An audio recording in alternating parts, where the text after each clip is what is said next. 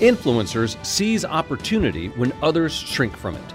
Alan Patricof has done that time and time again for decades. Over 50 years ago, the venture capital pioneer won big on an early investment in New York Magazine. He later made even larger bets on Apple and AOL before either company was a household name. He also founded private equity giant Apax Partners, which has raised funds to the tune of $50 billion and opened offices around the world. And recently, he's helped launch digital successes like Venmo. Alan is here to tell us where the economy is going next and which companies will thrive in it.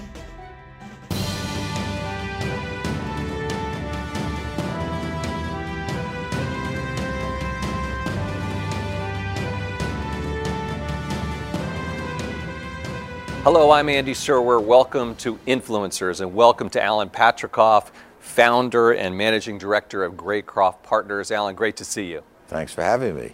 So I want to talk to you about the venture business, of course. You are one of the original venture pioneers, I guess, in New York City, certainly, and ask you how the business has changed. Give me sort of an update of where things stand right now. Well, I think the major thing is when I got in the business, it wasn't even called the venture capital business. It wasn't legal for institutions to invest because they had, the ERISA hadn't passed and didn't have the rules for how you do private investing. And rather than being inundated with deals that are, on an average week we may get in New York, I'd say maybe 100 new deals a week. In California, we probably get half that many, another 50. I mean, you think of that, it's a staggering number. In the early days, in 1970, when I started Alan Patricof Associates, there were 2 deals a week if we were lucky, or maybe 1, or we had to go calling on people and knocking on doors to convince someone that they ought to raise money privately. It's so competitive, though, Alan, and there's so many people in the business. How do you differentiate Patricof? What's your secret?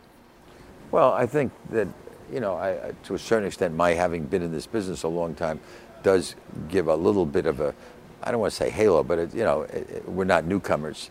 You have expertise that others don't have. Yeah, plus I've put together with co-founders of 2 young people that I brought in when I started in 2006, when I restarted a new business.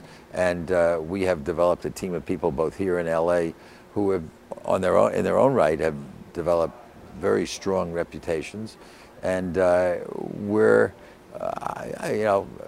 immodestly, I will say we're probably one of the top firms today in the venture business in New York and Los Angeles. When I went, I deliberately avoided San Francisco because I knew if we went to San Francisco, we're going to be, number 50 or number 100, and it would be very hard to develop an identity in that part of the country, of California. In Los Angeles, we really almost are a pioneer in starting venture there in 2006. So you are thinking about differentiating the firm that way? Yeah, I mean, you got to do something different, and we have some very interesting rules. I don't necessarily need to go into them, but that distinguish us is that we are focused on being a pure venture capital firm. I started Apax, Alan Patricof Associates, in 1970 with $2 million. And we grew over the years, as it's almost now, Apax is $50 billion under management. But as we grew, we morphed from venture capital into private equity. I mean, it's inevitable when you have a fund of $10 billion. You can't do one $2 million investment. Patricof distinguishes itself as being, by definition, we're keeping the size of the fund. We're very disciplined, and that also disciplines you in the size of the initial investments you make, and it disciplines you in your expectations. When we started Patricof, we had almost in our credo that we did not expect to sell any of our companies in an IPO, because the IPO market has been dead for the last, we were prescient, because after 13 years we haven't sold one of our companies in an initial public offering. We've sold a lot of our companies to public companies, but we haven't gone IPO. All of our sales have been in private transactions. But wait, so that just doesn't work for you guys right now? I mean, because there are IPOs. Right now, no, yeah. I'm saying we've finally, no, I just was being realistic in expectations, because if you if you don't expect irrational exuberance to take you out Right. at crazy prices, you better invest at a realistic valuation level going in, raise a realistic amount of money that you can utilize as a company, and be able to make a venture return at, you know, $100 million sale or $200 million sale, not requiring I see. being a unicorn to make a return. Right, right, right. Along the way, Alan, you've invested in Apple, AOL, Huffington Post, Venmo. What did you see in those companies, and what do you look for? Well, in all these companies, you're looking for an all-star cast of people, not just an entrepreneur, but we found that the best criteria is an entrepreneur who started a company or was running a company or built a reputation in a business and then decided to do something else tangential. And the key ingredient was that several of the people he worked with followed he or she into the next activity because they were voting with their career, they're voting with their feet, whereas we're voting with money, which is, you know, somewhat still an inanimate commodity. So it tells you a lot if, you know, someone picks up from, you know, the New York Times and goes and starts a whole new publication. You know, we were the founders, major shareholders in Axios, the newsletter, and it was made up of the team that left together from Politico. Right. And that has a lot of credential as opposed to someone walking in off the street and as a lone wolf. Not everything worked out, I'm sure. What did you learn from your failures? We have too many failures, unfortunately. That's the nature of the business. It's always people. You can change, if you have the right person running something, you've heard the expression pivot. They can pivot, they can improvise, they can do a lot of things that can deal with the product. If you have a product without a leader, without that charisma at the top, without a founder who's got that, is driven, it's a lot harder to move around. And, you know, truthfully, I personally prefer that we can be in companies where the founder is the person you stick with and you build around, as opposed to someone who comes in after the fact. And when you have to change founders or you're backing a deal where the person isn't necessarily the founder but is taken over from something else before, that founder passion is a hard thing to replace. So that's almost, or it's as important as the company and the core strategy itself? I think it's more important. More important. The people are the key. You're interested in digital media. You have been interested in digital media. Yeah. Still interested? Seems like the bloom's off the rose. Yeah, I guess there are a lot of people who would agree with you. I feel like I'm pushing a string uphill sometimes in my own office. We've moved a lot away from the media, advertising-based companies. Why is it not any good anymore? Well, one major reason is Facebook and Google kind of have taken over the whole ad industry. Their share of market is crazy. I mean, between Google, Facebook, and you can throw in Yahoo now. Excuse me, not Yahoo. We don't say Yahoo. Amazon, right, which also is now selling ads. It's hard to believe. Amazon was more than double last year in their advertising. They did $4.5 or $5 billion, and they expect to double again this year. And so between the three of them, they have 2/3 of the advertising, online advertising. And if you take out Amazon, you're taking a little bit out, certainly much more than 50% from the other two.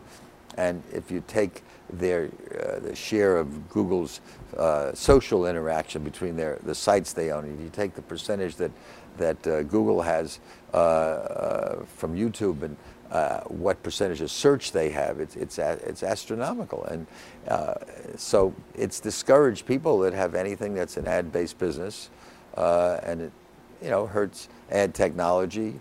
The ad tech was a big part of our early portfolio. We had a company called Buddy Media. We sold to Facebook. Excuse me, I'm slipping today with the Salesforce. Right. Too many names. It sold to Salesforce maybe 6, 7, 8 years ago and did extremely well, that you couldn't have a Buddy Media probably emerge today. You wouldn't get that kind of valuation today. It's a much tougher business to be in. But there are, like Axios. Axios is knocking it off the chart. Subscription businesses are It's not subscription yet. It's all sponsorship based, but they're offering something unique. They've also created a whole bunch of verticals, as you probably know, and not just in politics, but in finance and health and security. And we've also gone into the podcast business. I'm very high on the podcast business. We have a company called Wondery out in Los Angeles, which has at least 2 of the hottest #1 podcasts, Dirty John and Dr. Death. Wow. Are very interesting narrative serial programs, and it's more content. We're like a little bit like another company that Spotify just bought called Gimlet. And I think the 2 of us are probably the leading content people, and I would venture to say that a year ago Gimlet may have been #1. I tend to think that we may be hot on their back and maybe #1 in terms of the success of some of our recent programming. Seems like you might think that Facebook and Google have become a little bit too powerful. I would agree with that. Some people might even call them quasi-monopolies. Our definition of what's a monopoly and what's anti-competitive maybe has to change from what it was in the early 1900s when we, passed the original acts to protect businesses against competition, against monopolies. What do you think about the streaming business, Alan? I mean, Apple just announced a whole endeavor. You've got Disney getting into it, Time Warner, part of AT&T, NBC, part of Comcast. There seems to be a rush into that. Well, having a son who makes movies and lives in Los Angeles and is a successful independent producer, there's an awful lot more places that he can sell his content. But aside from that plug personally, but content is still king. Interestingly, going back to Wondery and Dr. Death, it was bought by Bravo, and Bravo used it, made a series out of Dirty John. Is there peak content, too much content? I mean, there's certainly a lot of choices out there for consumers. Yeah, to me, frankly, I find it overwhelming. I have so much on my to-do list or my stuff that I want to look, I want to watch. There aren't enough hours in the day. I can stay up just so late at night between watching political shows and watching what I'm missing on Netflix or whatever. I'm watching a show right now called Call My Agent, which is a kind of a French. It's a French program in subtitles, but it's all about. You keep thinking of CAA or WME as you're watching it. But it's French version. But it's hard to keep up. I mean, there's just so much stuff. Oh God, right. We get hooked on a series, and everyone you meet will tell you you've got to watch this particular series. Right. Besides digital media, are there other areas that you're keen on right now? Yeah, well, I think that the software will always be with us, and we're always looking for interesting software companies. We're looking for database companies, anything that has a proprietary position. I always keep reminding myself of Standard & Poor and Moody's, where you had to have Standard & Poor every single year. You couldn't be in the financial business without it.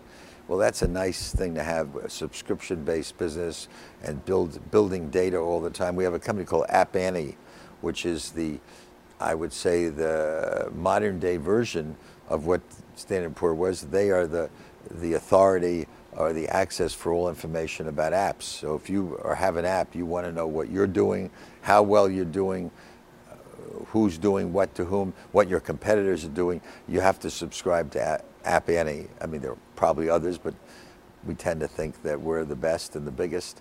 And that's a very comfortable. We're also very active in the direct-to-consumer area. We've invested in about, God, I don't know, I can name them though. We're in Hubble, which deals with contact lenses you can buy online. We're in a company called Candid, where you can get your teeth aligned. It's a competitor with Visalign, and doing very well. By the way, Candid is terrific. The Real, which is hot as can be, which is for consignment of luxury goods online, direct to consumer. We have a company called Dirty Lemon, which makes drinks. Coca-Cola just made an investment in the company. You got to drink it. It's really very interesting. Everybody's excited about Dirty Lemon. And we have a company called Lucy, which reduces smoking sensation, and Billy, which is shaving, women's shavers. So lots of stuff is happening online and in consumer selling. What about IPOs? I mean, the companies are staying private. You talked about this a little bit, but they're staying private so long, and now they're finally going out. The Lyfts and the Ubers, et cetera. Is it not such a great place for investors? The IPO market itself? Yeah.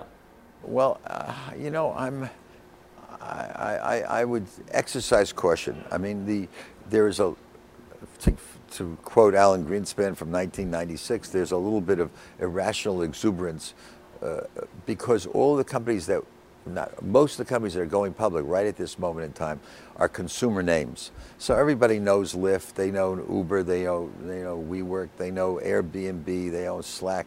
So there are a lot of well-known names, and that gets the public interested, and the public still have brokers, or they are online brokers, and they all want to have a piece of what they read about or hear about because their friend just made something on the last IPO, and that creates a groundswell of demand for IPOs. And we saw it here the other day with Levi's, and I guess we're going to see it very soon with Lyft.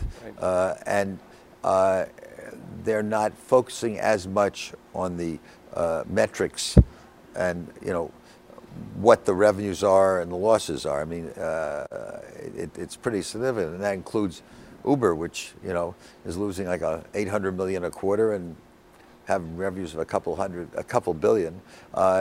So I think the answer to your question is, buying in the public offering is a leap of faith in the ability to continue this momentum that they've shown as private companies.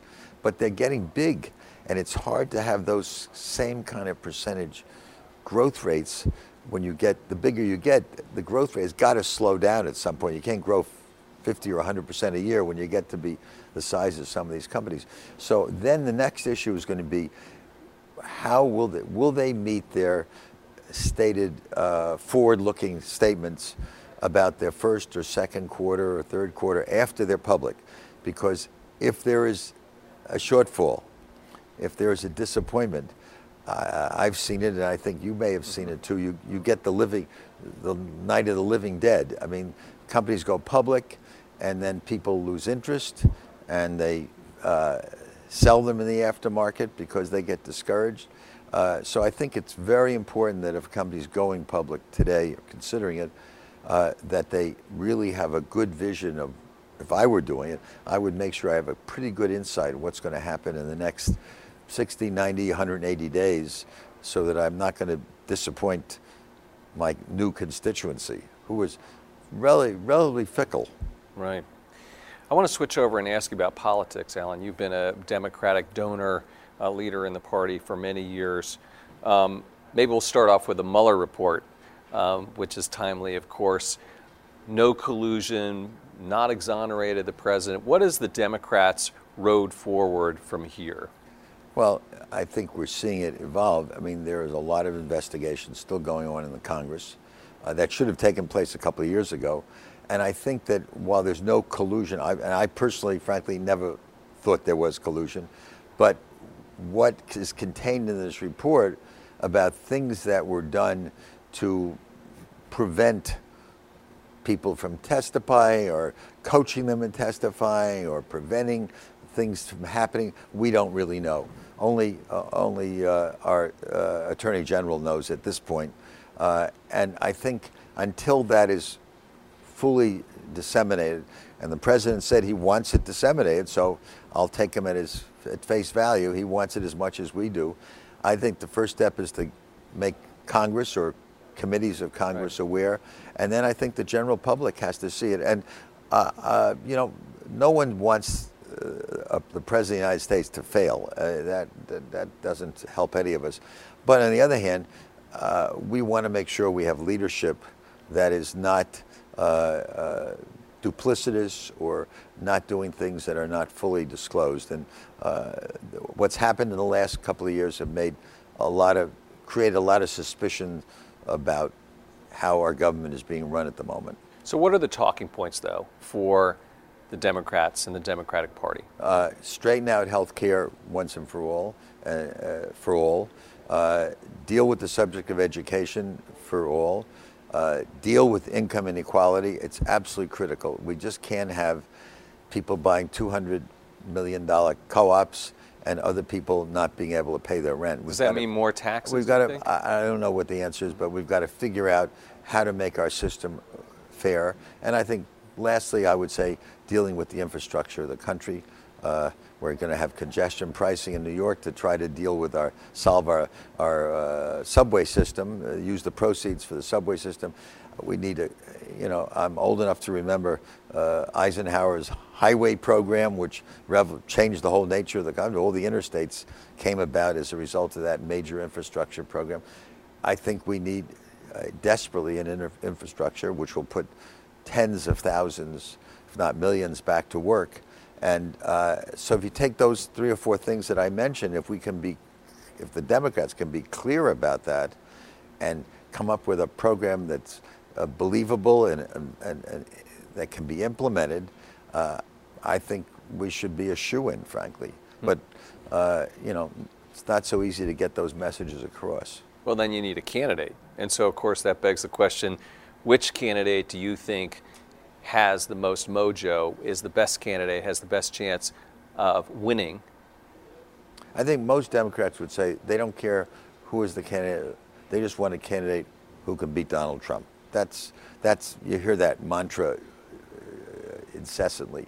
But I think that from my standpoint at this stage, I'm watching, I'm listening, I'm meet and greet, meeting candidates, and I think there's time to attach your horse to whatever wagon, or hatch my wagon to a horse.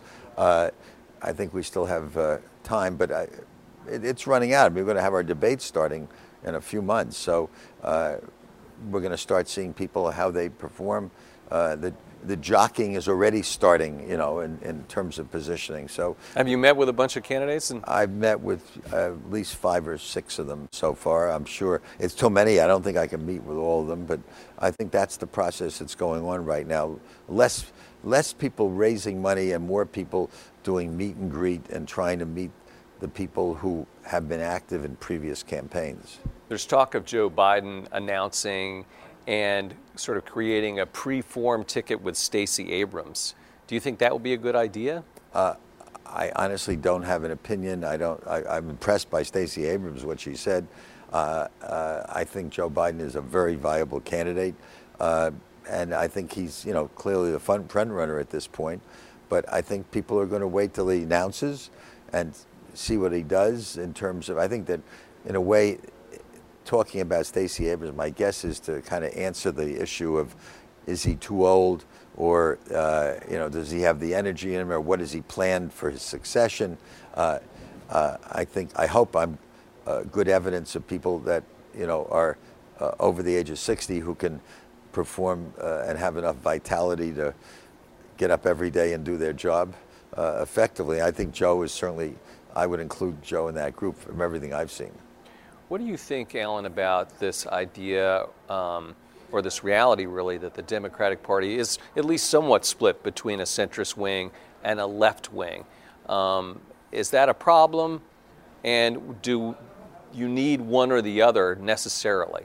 I think it's a shame that there's been a bifurcation. I mean, I found myself the other day in an interview saying, I'm not a socialist, I'm a capitalist. I mean, I have to say I'm a capitalist, but I think... You seem like a capitalist to me. We're all getting put into boxes. Yeah, I think that's not a helpful situation because it's kind of polarizing different segments. I think that what we want is to focus on someone who's solidly entrenched on solving some of the problems that we have that are pretty serious. The ones I just talked about are not casual comments, and we got to see someone who's got a programs that address these issues.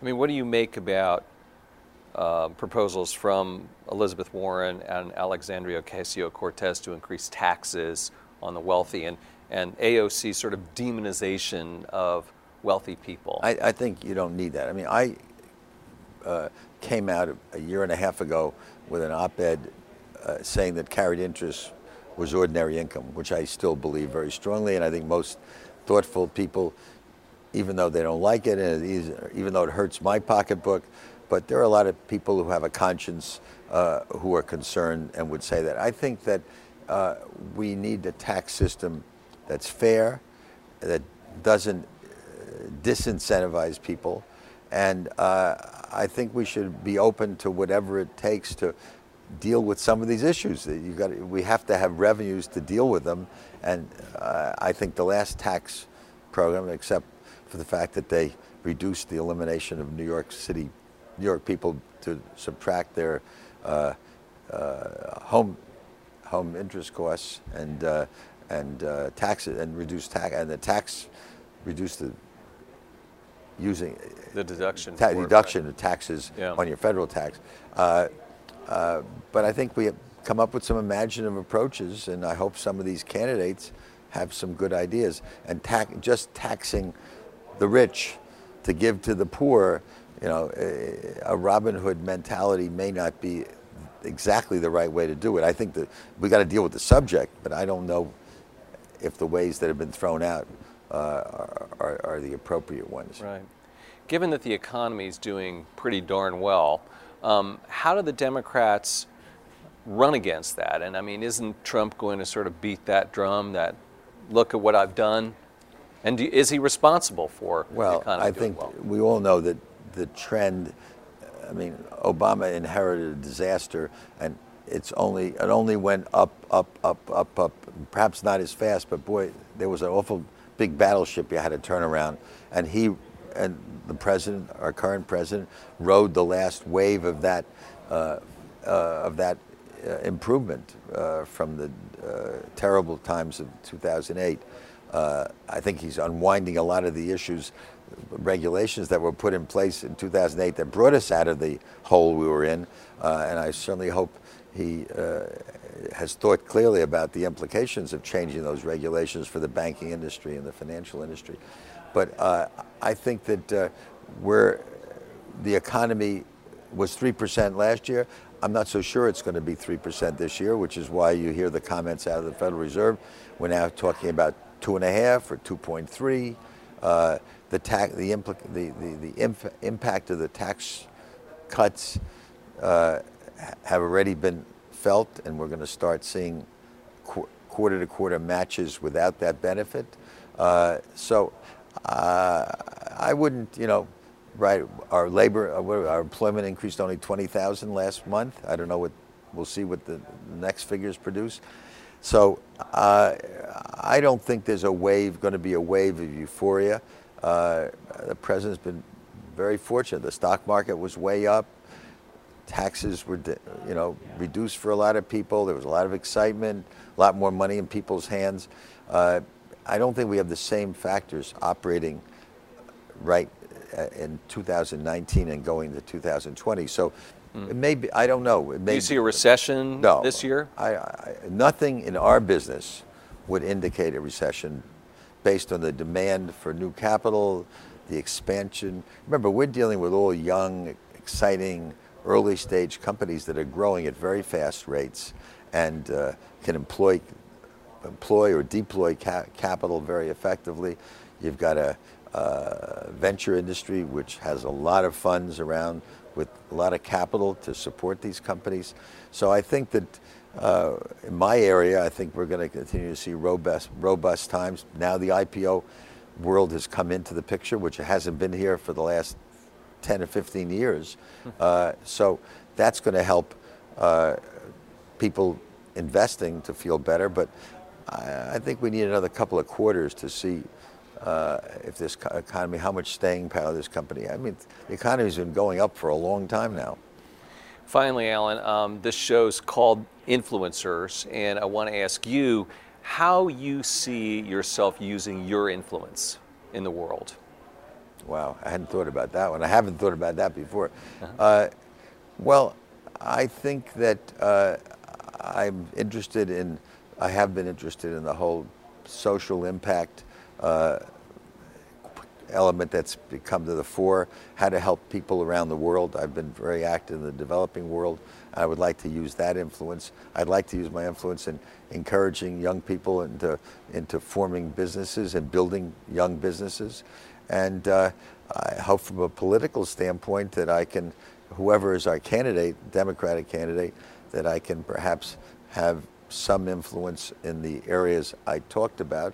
And as I said to you even before we started this meeting, this interview, this conversation, I am concerned about the impact of the element of Google, Facebook, Amazon, and the potential monopolistic positions they have taken on, not because they set out to do it. I mean, in the 1900s, the robber barons started out to be monopolies, to control things. I don't think that's the nature. They just have grown because their businesses have grown. Just like a lot of private equity firms and venture firms have grown because there's so much money out there. I think these companies are feeding on themselves and growing and getting bigger and bigger, and they've got to find places to deploy their profits, so they go into more businesses, they have more data available, and I think it's a concern that others have expressed besides me. All right, we look forward to your thinking on those subjects and many more ideas as well. Alan Patricof, thanks so much for joining me. Thank you. Thank you for inviting me. I'm Andy Serwer. You've been watching Influencers. We'll see you next time.